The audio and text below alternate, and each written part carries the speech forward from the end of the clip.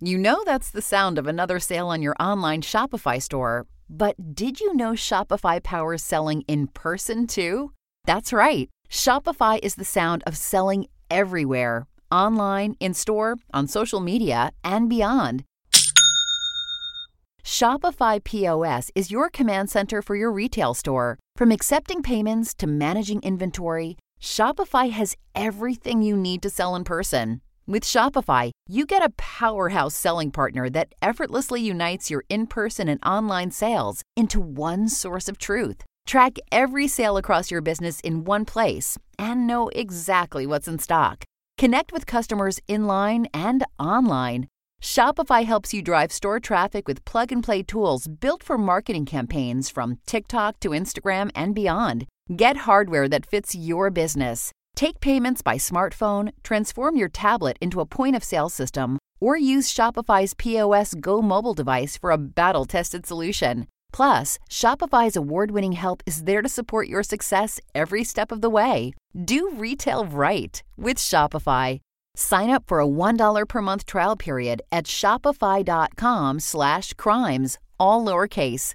Go to shopify.com/crimes to take your retail business to the next level today. Shopify.com/crimes.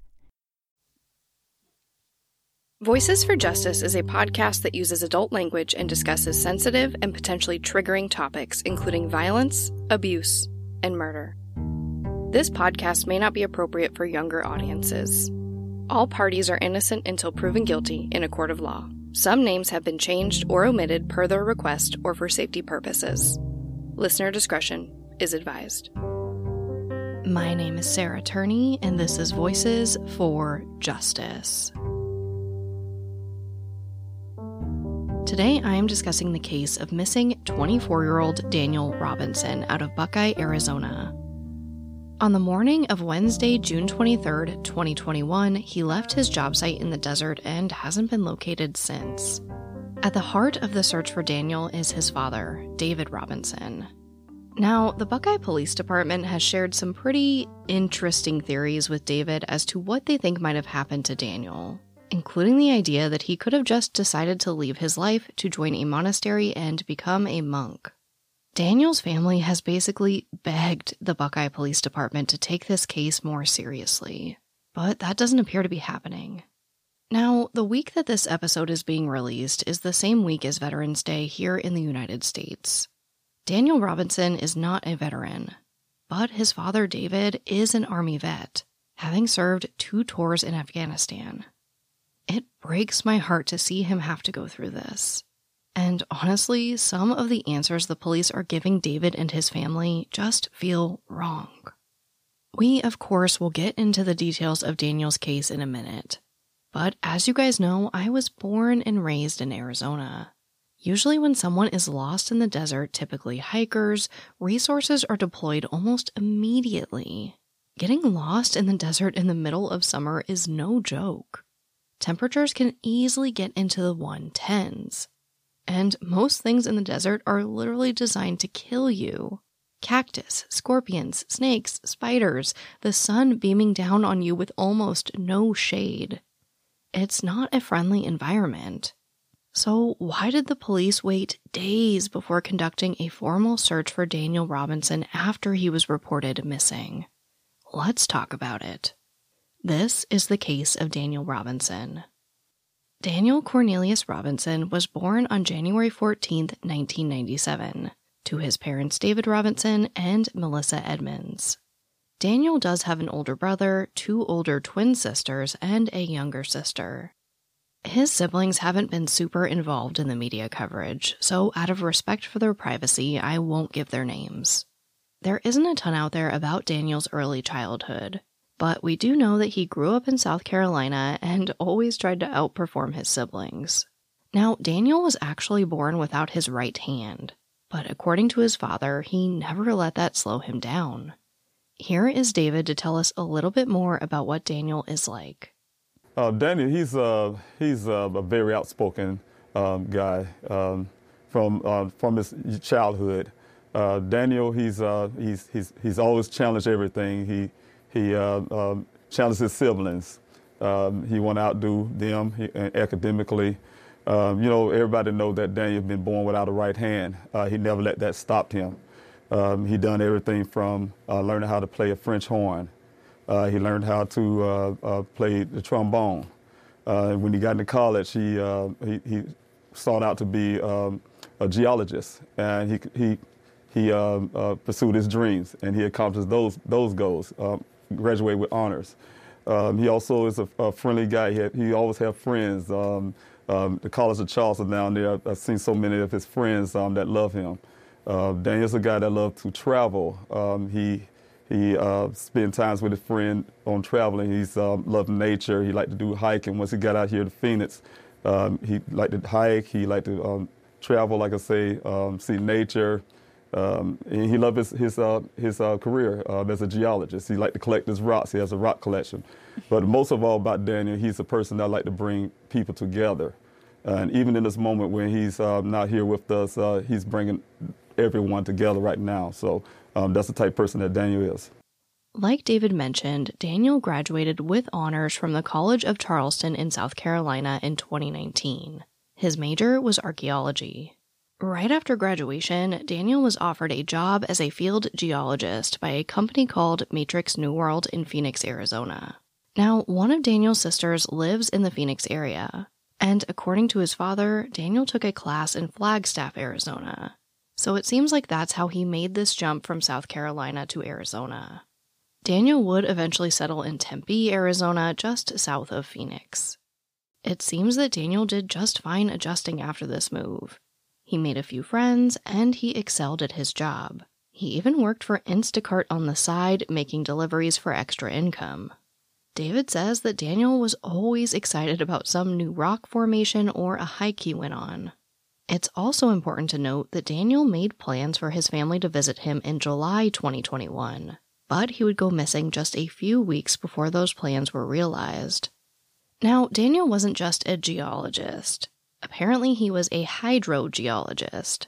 So a lot of what he did for his job was meeting with representatives from companies who wanted to drill wells. That's exactly what he was doing on the morning of June 23, 2021. Daniel's workday began around 7 a.m. He stopped at a Shell gas station and then went to his first worksite on Verrado Way, south of the I-10 freeway. There isn't a ton of detail about what happens at this first worksite. From the police report, it looks like he was just there to take a few photos. According to the information recovered from Daniel's vehicle, he leaves this worksite and drives about 20 miles to an unknown location. After this, Daniel drives to a second job site near Sun Valley Parkway and Cactus Road in Buckeye, arriving right around 9 a.m. Now, I have seen some discrepancy here. Some people say 9 a.m., 9:07 a.m., 9:30 a.m., so just take that with a grain of salt. Looking at Google Maps, you can see that this is a pretty desolate patch of desert near the White Tank Mountains in the West Valley. He's not hours away from civilization, but there isn't really anything around for a few miles. Here, Daniel meets with a man named Ken, who works for the company Weber. This is the first time the two men had ever met. Ken told The Independent, quote, "He was just looking off into the desert. He had a very, very distant look in his eyes. Whenever he'd turn around again, I would look at him and look into his eyes. The first thing I thought was maybe it was drugs or something, but his pupils were not dilated." End quote. According to Ken, Daniel also made statements to him asking if he wanted to go home, stating that it looked like it was going to rain. As Ken pulled out his phone to check the weather, this is now 15 minutes into their shift. Daniel leaves the job site. Ken stated, quote, "He just turned around and walked back to his Jeep, and I just assumed he was going to get something out of his vehicle. And he opened the door, got in, sat down, put on his seatbelt, then he looked at me and just waved at me and backed up and took off." End quote. Ken told the police that Daniel left using the same dirt road they'd used to arrive. He explained that if Daniel kept going south on that road, he would hit an intersection where he could either go west or east. East goes back to town, and west goes further into the desert. At some point, Ken calls his boss to make him aware of the situation. Ken does continue working until about 3 p.m., when he was told that Daniel wasn't responding to text or calls from his family. At this time, he stops working and drives south down that dirt road. And despite there having been some rain, he sees some fresh tire tracks going west. Ken stated, quote, "When I saw that, my heart sank, because it just told me that he wasn't going home. Something was really not right," end quote. Ken told the police that he drove around the desert for a bit. He tries to find some high ground to look for Daniel, but he ultimately doesn't see him or his Jeep anywhere. Now, while all of this was happening, one of Daniel's co-workers, who also sounds like he was just a very good friend to him, ends up driving to his sister's apartment to look for Daniel. That's when they all realize something is seriously wrong. Daniel's sister and this friend make separate trips to his apartment, but there's no answer. And his blue Jeep Renegade isn't there either. Daniel's father, David Robinson, is made aware of the situation around 7 p.m. This is when he calls the Tempe Police Department to report Daniel missing. However, the Tempe police tell David he needs to call the Buckeye police, since that's where Daniel was last seen. When David gets in contact with the Buckeye Police Department, they say he needs to wait until the 12-hour mark before they will take a missing persons report. So David waits a few hours, and the Buckeye Police Department finally takes the report.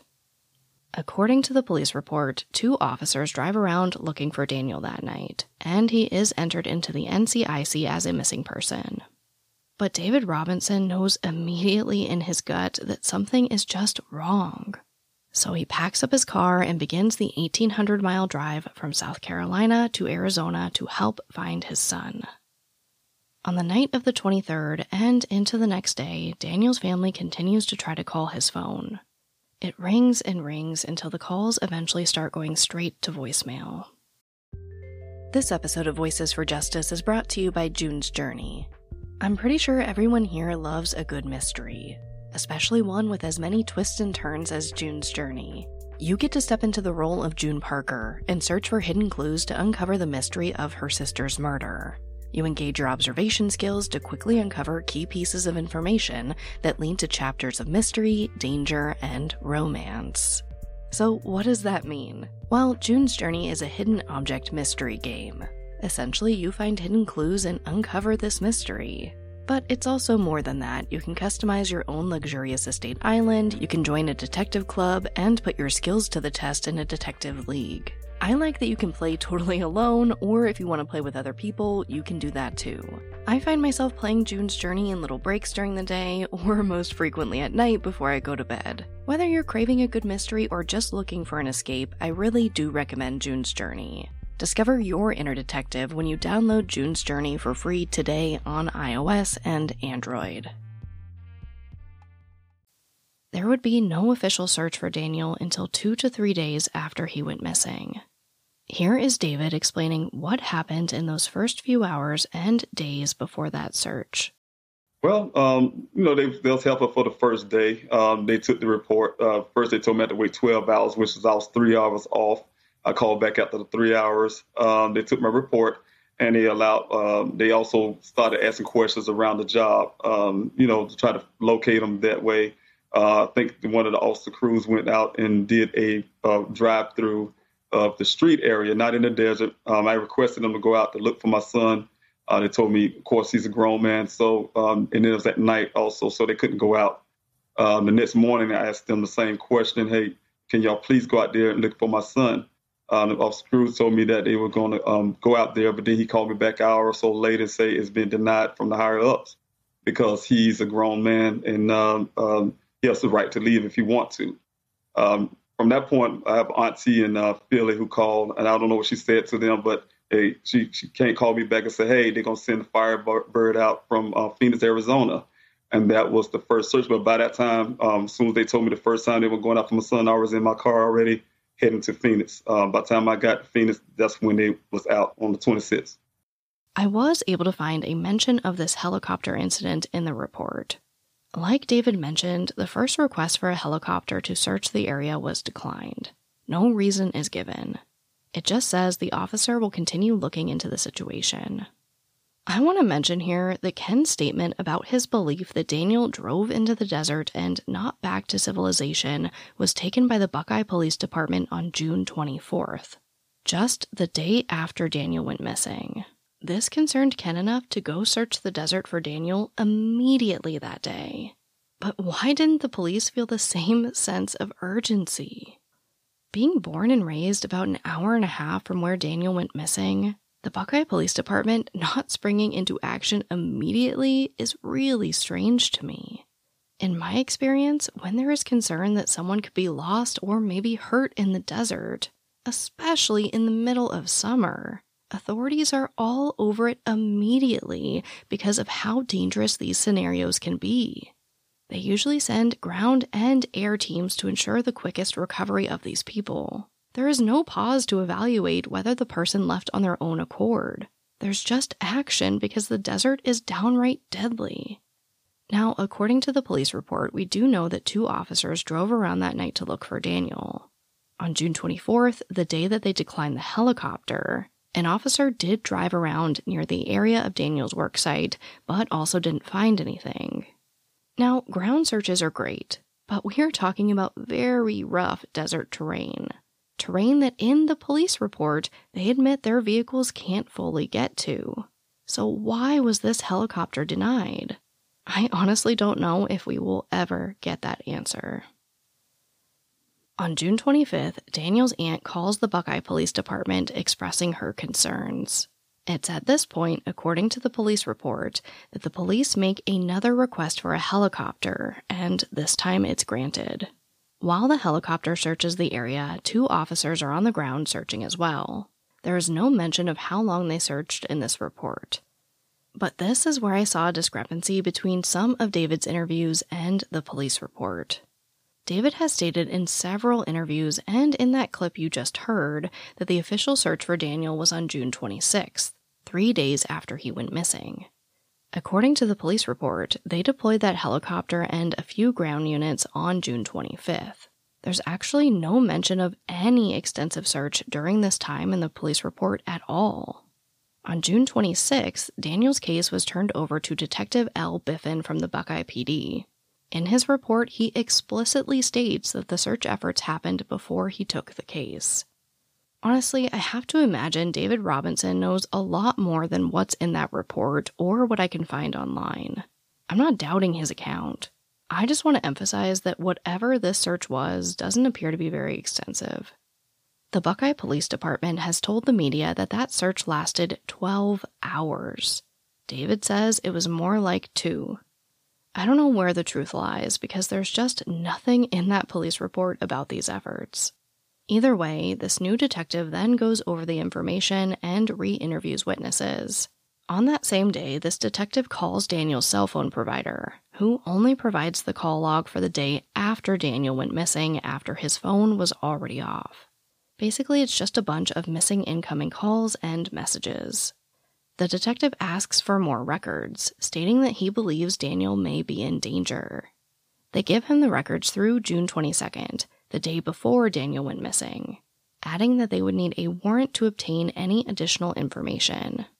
Unfortunately, they weren't really able to ping the phone, and they weren't able to gather any crucial information that would lead them to Daniel. June 26th is also the day that David completes his drive from South Carolina to Arizona. When David speaks to this new detective, he mentions that he can't get any of Daniel's bank accounts to see if there's been any activity. Detective Biffen doesn't offer any assistance to obtain these records. Instead, he tells David that maybe he should hire a lawyer to try to get legal power of attorney over Daniel's affairs. Then they can go through the civil courts to gain access to his bank account. Eventually, Daniel's brother was able to access his bank account. And we do fill in some pieces of the timeline with that information, like him stopping for gas on the morning he went missing. But more importantly, we learn that all bank activity has stopped since Daniel went missing. As I was building this timeline, I have to say I began to grow frustrated for the Robinson family. I'm not an expert on police investigations, nor will I ever claim to be. But I will never understand the delay in this next action taken by police. It wasn't until July 6th, 13 days after Daniel was reported missing, that the police enter his apartment. Again, I'm not an expert, and we know that Daniel's Jeep wasn't parked at his apartment. But isn't a missing person's home one of the first places we should be looking? I mean, he could have crashed his Jeep, went to the road, and got an Uber for all we know. The family did try to gain entry to his apartment prior to this, but they were denied by management. The Tempe Police Department did perform a welfare check. They knocked on the door, but they didn't enter. It wasn't until this 13th day that detectives go to Daniel's apartment and ask management to let them in for a welfare check. And they have exactly 0 issues getting in. As a side note here, the manager the police were dealing with mentions that Daniel's employer actually paid his rent that month. So I just wanted to give them some praise because that really is a very kind thing to do. But the detectives get into the apartment and there's not much to go off of. It looked clean for the most part, no valuables were missing, nothing appeared to have been packed, and there was no sign of a struggle. So they lock it back up and head out. After this, detectives do go put up flyers of Daniel at the entrances to the desert area where Daniel was last seen. This is in hope that the workers or landowners would keep an eye out for Daniel and his Jeep. They also go to the Buckeye Airport and urge the pilots to keep an eye out as well. On July 9th, we get a more serious aerial search for Daniel. David says he suggested the police request a civil air patrol be conducted by the Air Force. And the Air Force complies. They conduct 4 searches over 6 hours, and even send an additional plane the next day for follow-up. Unfortunately, nothing is found. However, Major Lane tells the Buckeye PD he would be happy to help again should they need further assistance. It was around this same time that David also began his own weekly searches for his son. But he says that as the days turned into weeks, he began to face the harsh possibilities of what could have happened to Daniel. During that search, I had to face a lot of things. The first week or so, I was very hopeful that I would find him out there. Hopefully he wasn't injured. Maybe he just trapped somewhere and we can find him. But as the weeks started passing by, reality can kick in. Hey, I've been out there in the desert. Sometimes it get 118 degrees. Then you start realizing, how hard it can be out there if you're out there trying to survive. You have wildlife out there. I've learned mountain lions and things like that. The police and Daniel's family were checking nearby hospitals. They were calling jails. The police were trying to pull up surveillance, but they come up with pretty much nothing. However, as the police really begin to dig into these interviews with friends and family, they discover some things that lead them to believe no foul play was involved. This is a crucial part of Daniel's case that is still affecting it to this day. In my opinion, these interviews basically gave the police an excuse to not act with urgency in this case. In my opinion, a person lost in the desert doesn't need any justification to be looked for. The minimum barrier to entry there, from what I've seen, is person is lost in desert, this is very dangerous, we should go look. It's really as simple as that. Yet, for some reason, in Daniel's case, there was less urgency. If it weren't for his aunt pushing, that helicopter may have never been approved. If it weren't for David suggesting they request the Civil Air Patrol, I'm not sure that would have happened either. Honestly, I'm not sure a single aerial search for Daniel would have been conducted if his family wasn't pushing for it. I mean, maybe, but looking at those records, it doesn't look like it. Speaking of records, if you really want to dive into the statements I'm about to discuss, you can find all of that online. So the thing is, almost everyone the police spoke with has stated that Daniel was acting strange before he went missing. There is not a single mention of Daniel saying that he wanted to hurt himself. However, there are statements about Daniel just seeming down, off, and a little odd. He was less himself, less talkative, and withdrawn. It appears that this was in large part because of a failed romantic encounter. Like I mentioned, Daniel had a second job working for Instacart. One night, he delivered alcohol to a woman's house. This woman invited him in, they spent some time together, she sent him a podcast to listen to, and after this, Daniel tried to pursue the relationship. From the text log, the woman didn't really seem interested. Then, after leaving something at her home, Daniel shows up at her house unannounced, which made the woman feel uncomfortable. She does express this to Daniel, but he shows up again unannounced. So, on June 22nd, the day before Daniel went missing, she reminds him that it just isn't okay. and basically says she doesn't want to see him. Now, I want to stop right here and say I'm not placing any blame on this woman. She had every right to say and do everything she did. She felt uncomfortable, made that clear, and ended their conversations. I respect that 100%. I'm just saying this obviously made Daniel sad. He opened up to one of his good friends about how he wanted a girl he couldn't have. Daniel also began speaking about some new ideologies about negativity, miracles, the ego, things like that. This friend tells police that it seemed like Daniel thought he needed to completely change himself for this girl to like him. Honestly, I would really love to know which podcast she recommended. If it's something in the realm of productivity or spirituality, this could explain a lot.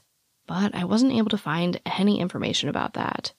I think knowing this information can help us understand the very last text message Daniel sent to this woman. Quote, "The world can get better, but I'll have to take all the time I can, or we can, whatever to name it.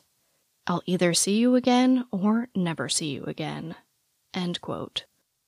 Although I am again not justifying Daniel's behavior because he clearly crossed a line with this woman, I do feel like this could be interpreted in very different ways. Was he trying to be romantic? Does this have to do with that podcast they both listened to? Was he saying he would never see her again? Was he saying maybe he would, maybe he wouldn't? I don't know. This text message is something I've seen brought up a lot, and I do think it could give us clues to Daniel's mindset if we had more context. But at the end of the day, I'm not sure there's enough here to fully understand what Daniel meant by this. But if you do recognize this, if you think it holds a greater meaning, I'd love to know why.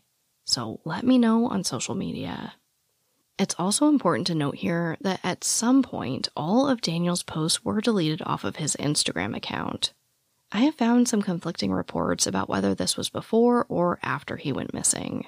So I don't know for sure when this occurred, but I think it's worth mentioning. You know how to book flights and hotels. All you're missing is a tool to plan the travel experiences you'll have once you arrive. That's why you need Viator. Book guided tours, excursions, and more in one place. There are over 300,000 travel experiences to choose from, so you can find something for everyone. And Viator offers free cancellation and 24/7 customer support for worry-free travel. Download the Viator app now and use code Viator10 for 10% off your first booking in the app. Find travel experiences for you. Do more with Viator. At this point, Daniel and his blue Jeep have been missing for almost a month. Searches of the area and his home come up with nothing. There's no activity on his cell phone or bank accounts since he went missing. He hasn't been captured on any surveillance in the area after leaving the job site. There is no evidence to suggest Daniel went anywhere but the middle of the desert. Daniel's family has hired a private investigator and is still conducting their own searches. The police insist there's no reason to believe foul play is involved, in large part because of the statements Daniel made before going missing. But then, a major discovery is made. Daniel's Jeep is found in a ravine by a local rancher on the morning of July 19th, just a few miles from where he was last seen. Detectives are sent to the scene. In the report, Detective Biffin describes this. He says that Daniel's Jeep was facing northwest and was still in drive. It had a significant amount of damage, and it appears to have had a front impact with the dirt, then rolled before resting on the passenger side. A piece of the removable roof was on the ground, partially wedged under the front of the Jeep. The driver's front window was shattered. There was also a lot of damage to the lower front end and the top of the windshield and roof. All of the interior airbags had been deployed. The outside of the Jeep looked pretty clean, but the detective mentions that there had been at least 3 large rainstorms in the area since Daniel went missing. The inside of the Jeep did have water damage, and Daniel's hard hat was inside, still filled with water. There was no visible blood found in or outside the vehicle. Inside of the Jeep was Daniel's cell phone, which, as suspected, was dead. His keys, a backpack containing his laptop, and some paperwork, along with miscellaneous things, like clothing, a basketball, and unopened water bottles. By this time, there were no footprints around the Jeep to indicate which way Daniel, or whoever might have been driving the Jeep, may have gone. However, there is something pretty concerning. A few feet away from the Jeep, the detective notices some clothing. It appears to be the clothing Daniel was wearing on the day he went missing. His t-shirt, 2 socks, and jeans were all turned inside out, and his work boots were also found on the ground. In the back of Daniel's jeans is his wallet. Now, there's no cash, but we don't know if there's cash in there to begin with, so we can't determine if he was robbed or not. But his ID, debit card, and several other cards are in the wallet. As far as anyone can tell, nothing is missing. The detective notes that it doesn't appear that Daniel spent a considerable amount of time at the Jeep. There were no empty water bottles or other items in the area to make it look like he was maybe just waiting for help to arrive. Ultimately, they aren't able to find any tracks they can for sure call Daniel's, and they basically have no idea where he went after the Jeep crashed into the ravine. However, they are able to determine that it appears that Daniel, or again, whoever might have been driving the Jeep, left the dirt road where it ended at that intersection and went deeper into the desert, just like his coworker had suspected. The Jeep then drove up a hillside and over several bushes before it ended up in the ravine. All of this is really terrifying. We don't know if Daniel willingly took off his clothes and walked into the desert, or if he was possibly made to. Either way, we know that he left without his phone, keys, or wallet, which is huge. Since there was other clothing found in the car, we also don't know if maybe he just changed into different clothes and shoes. The Jeep is photographed and the evidence was processed. There were actually no forensics done on the Jeep at this time. No swabs, no fingerprinting, nothing. The Jeep is towed back to the police station, and the next day David is notified that his son's Jeep was found. When David asked why they didn't do any testing, he says the police told him, well, it's Daniel's car. Why would anyone else be driving? Here is David explaining further. I asked how can they be sure that my son was driving the vehicle without doing forensics work. The reply was that it was my son's vehicle. It is obvious he was driving. Now, this is where David's private investigator really starts making some moves in Daniel's case. The following day, the Buckeye PD do download crash data from the Jeep. According to the report, they were only able to see that the Jeep might have been going up to 30 miles per hour for up to 5 seconds before crashing. Not much to go off of there. However, when the PI asks if he can do his own independent analysis of the crash data and take a look at the Jeep, he finds a lot more. He basically discovers the entire trip log that day through calculating the recorded mileage. This is where a lot of our timeline from before Daniel getting to the crash site comes from. But now he's able to determine that Daniel's Jeep crashed 4 hours after he left the job site. So the Jeep has been there the entire time, just a few miles away. He also discovers that there was a transfer of red paint onto Daniel's Jeep, meaning the Jeep made impact with something with red paint. However, investigators have still not been able to discover what that might have been. There was nothing in the immediate area with red paint that would give us an easy answer. The PI also discovers that Daniel's Jeep drove an additional 11 miles after the airbags were deployed, and that someone tried to restart the Jeep over 40 times after the crash. So the detective and the PI clash on these issues. It's all in the report. The PI paints the following scenario. Daniel leaves his job site 15 minutes after arriving. The Jeep makes contact with something causing the airbags to deploy and for the crash system to alert. The person driving the Jeep then drives an additional 11 miles, where they eventually accelerate, possibly attempting to make it up the other side of the ravine before crashing in the ravine. The PI also says this may have been a staged crime scene. The detective isn't so quick to believe this narrative, though. After the PI shares his findings, the detective reports that it's possible the additional miles were made after the Jeep was in the ravine, if someone was stepping on the gas. He also theorizes that the tow truck driver could have put the additional miles on the vehicle, or was maybe even the one to try to start the Jeep over 40 times. To be honest, this is really out of my realm of expertise. But according to Daniel's family, it's not for the PI, Jeff McGrath.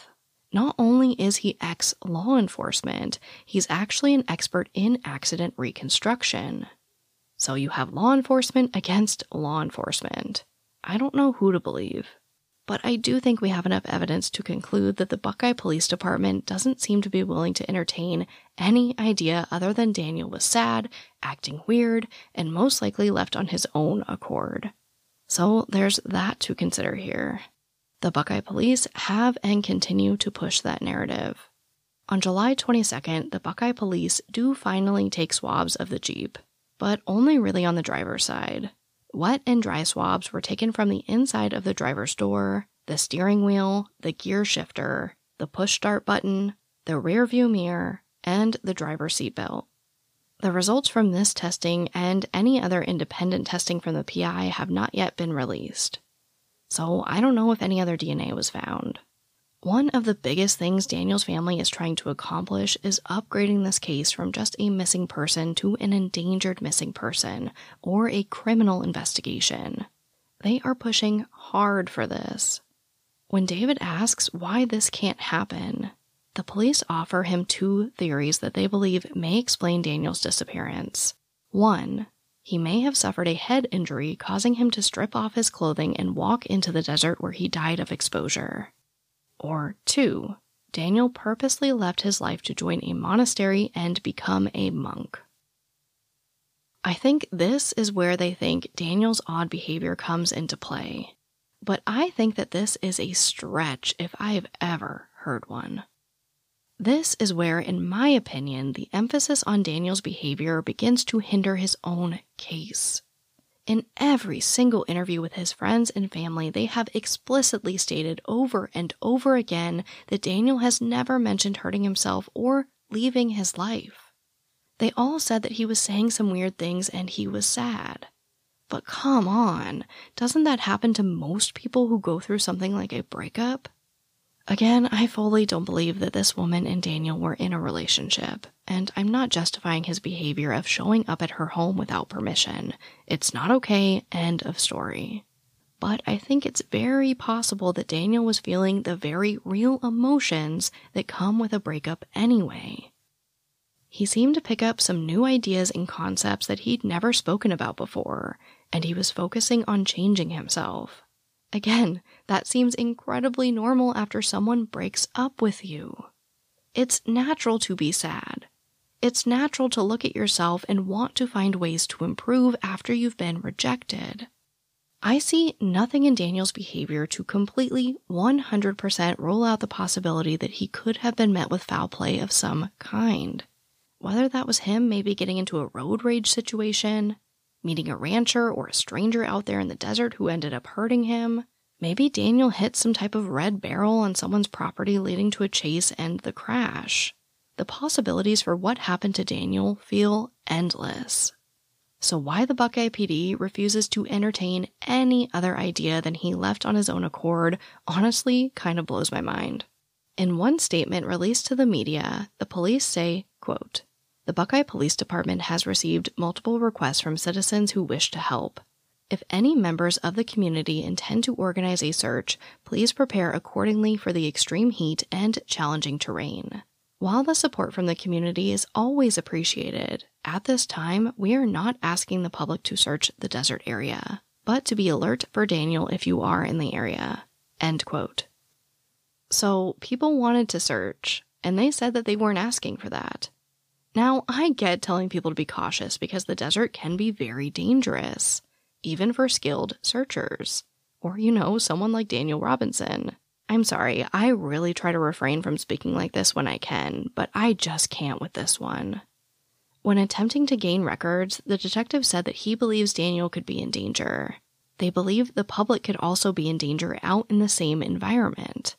Yet the only narrative the Buckeye PD is talking about is that Daniel probably left on his own accord, and they've stated explicitly to the media that they have, quote, covered all of their bases, end quote, in this investigation.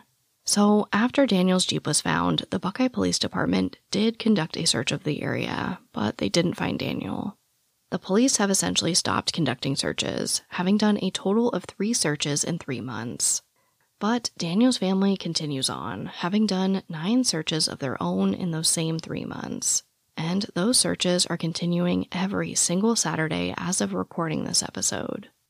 And thank goodness they are, because on July 31st, 2021, David's search team found something huge, a human skull. And they found it pretty close to where Daniel's Jeep was. Now, I'm not going to keep you waiting. This wasn't Daniel's skull. But it's someone's, and authorities are now trying to determine who it belongs to. Now, up to this point, Daniel's case had received some media coverage. But it wasn't until David was invited on several national television programs to discuss Daniel's case in light of the Gabby Petito case that it reached this next level of exposure. David spoke with MSNBC, CBS, and the case was featured on News Nation Now's Missing in America series. It was like Daniel's case was everywhere, which is amazing. It also gave David a more equal platform to discuss his beliefs about how the Buckeye Police Department has handled the case, and to advocate for it to be taken more seriously. When David is asked why he thinks something bad could have happened to Daniel, David's like, listen, almost anything could have happened out there. I don't know what happened. Sir, that is hard to say. I've been going over this thing over my mind. I talked to his mother. I talked to his siblings, family. We all are confused to what happened to my son. But one thing I do know, my son loved his family. He would not go anywhere without telling us. He would not have a desire to be away from his family. He would not go out into the desert. He would not try to join a monastery, which is being told by the Buckeye Police Department. And my son mysteriously disappeared. That's all we do know. Despite this case still being pretty new, David also advocates for other cases. He says he didn't really realize how much of an issue missing persons cases really are until he began doing independent searches for Daniel. He began talking to some of the people showing up to the searches, who told him their stories of having a missing loved one, and that's when he realized that we have a serious problem. Another really incredible thing came out of those searches. In addition to the human skull, they found more remains. Here is David elaborating a bit more on this and how he's disappointed with the Buckeye PD in an interview he did with CNN. No, I don't think they did enough. The first 24 hours to me is the first 24 to 48 hours, the first crucial moments. And those moments wasn't fulfilled. It seems like all of the key discoveries were made by you, a private investigator, and friends who wanted to look. Is it true that your group, let's say, have found the remains of 5 or maybe 6 people in your search for your son, but none of them were him?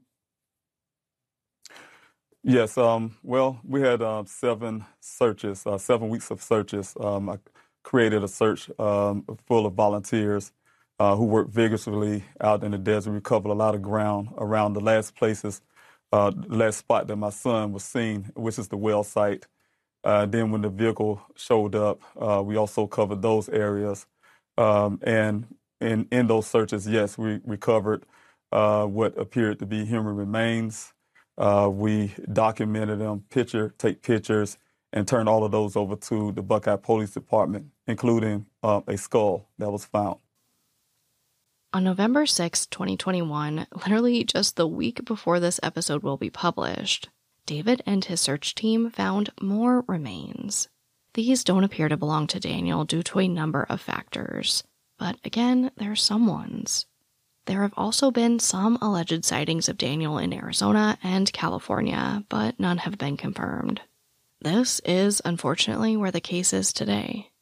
The police have explicitly stated that they believe that they have covered all of their bases with Daniel's case. They did the searches, they looked at the Jeep and the crash scene, and they're adamant that there's no reason to believe that Daniel was met with foul play. Obviously, I feel for Daniel's family. I've never seen such a lack of urgency for a person in a situation like this. From day 2 of this investigation, they had good reason to believe that Daniel went into the desert and didn't come back out. It just doesn't make any sense to me. There are still so many unanswered questions and possibilities. Was Daniel driving the Jeep? Was he a passenger? Why did he take his clothes off? Did he take them off, or did someone take them off of him? Did he just meet the wrong person at the wrong time who harmed him? Was he trying to find himself in the desert and encountered that mountain lion the police saw? Maybe a rattlesnake? And what about that podcast? Could that explain some of these more odd statements people were reporting? What about that unknown trip earlier in the morning? A huge question I have that I think still needs to be investigated is what about the red paint transfer on Daniel's Jeep? What did he hit? Or what hit him? I think finding that out could be huge for this case. Luckily, David's search efforts for Daniel have grown from 80 volunteers to over 200 each week. They have also raised over $150,000 at this point. It is just incredible what Daniel's family has accomplished in this case. But at the end of the day, Daniel is still missing, and he still needs our help. He's out there somewhere, and there's still a lot of work to be done. That brings me right to our call to action. There are honestly so many ways to help Daniel's case. I mentioned the GoFundMe, and the family also has a petition. All of that will be linked in the episode description on my website. Also, if you are in the Buckeye area and have any resources like ATVs, 4x4s, or any particularly helpful skills, please check out the family's website, pleasehelpfinddaniel.com, to see how you might be able to physically search for Daniel. And as always, please share his story. I can never say this enough. Media attention moves mountains in these cases. Daniel Robinson is a 24-year-old black male.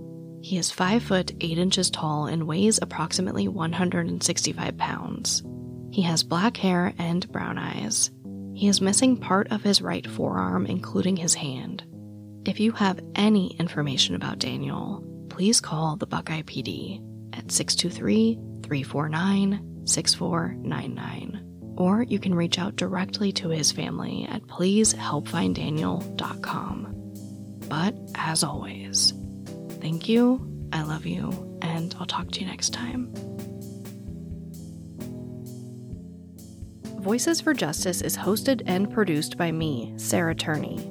For more information about the podcast, to suggest a case, to see resources used for this episode, and to find out more about how to help the cases I discuss, visit voicesforjusticepodcast.com. And if you enjoyed this episode, please take a moment to rate and review the show in your podcast player. It really does help more people find the podcast and these cases in need of justice.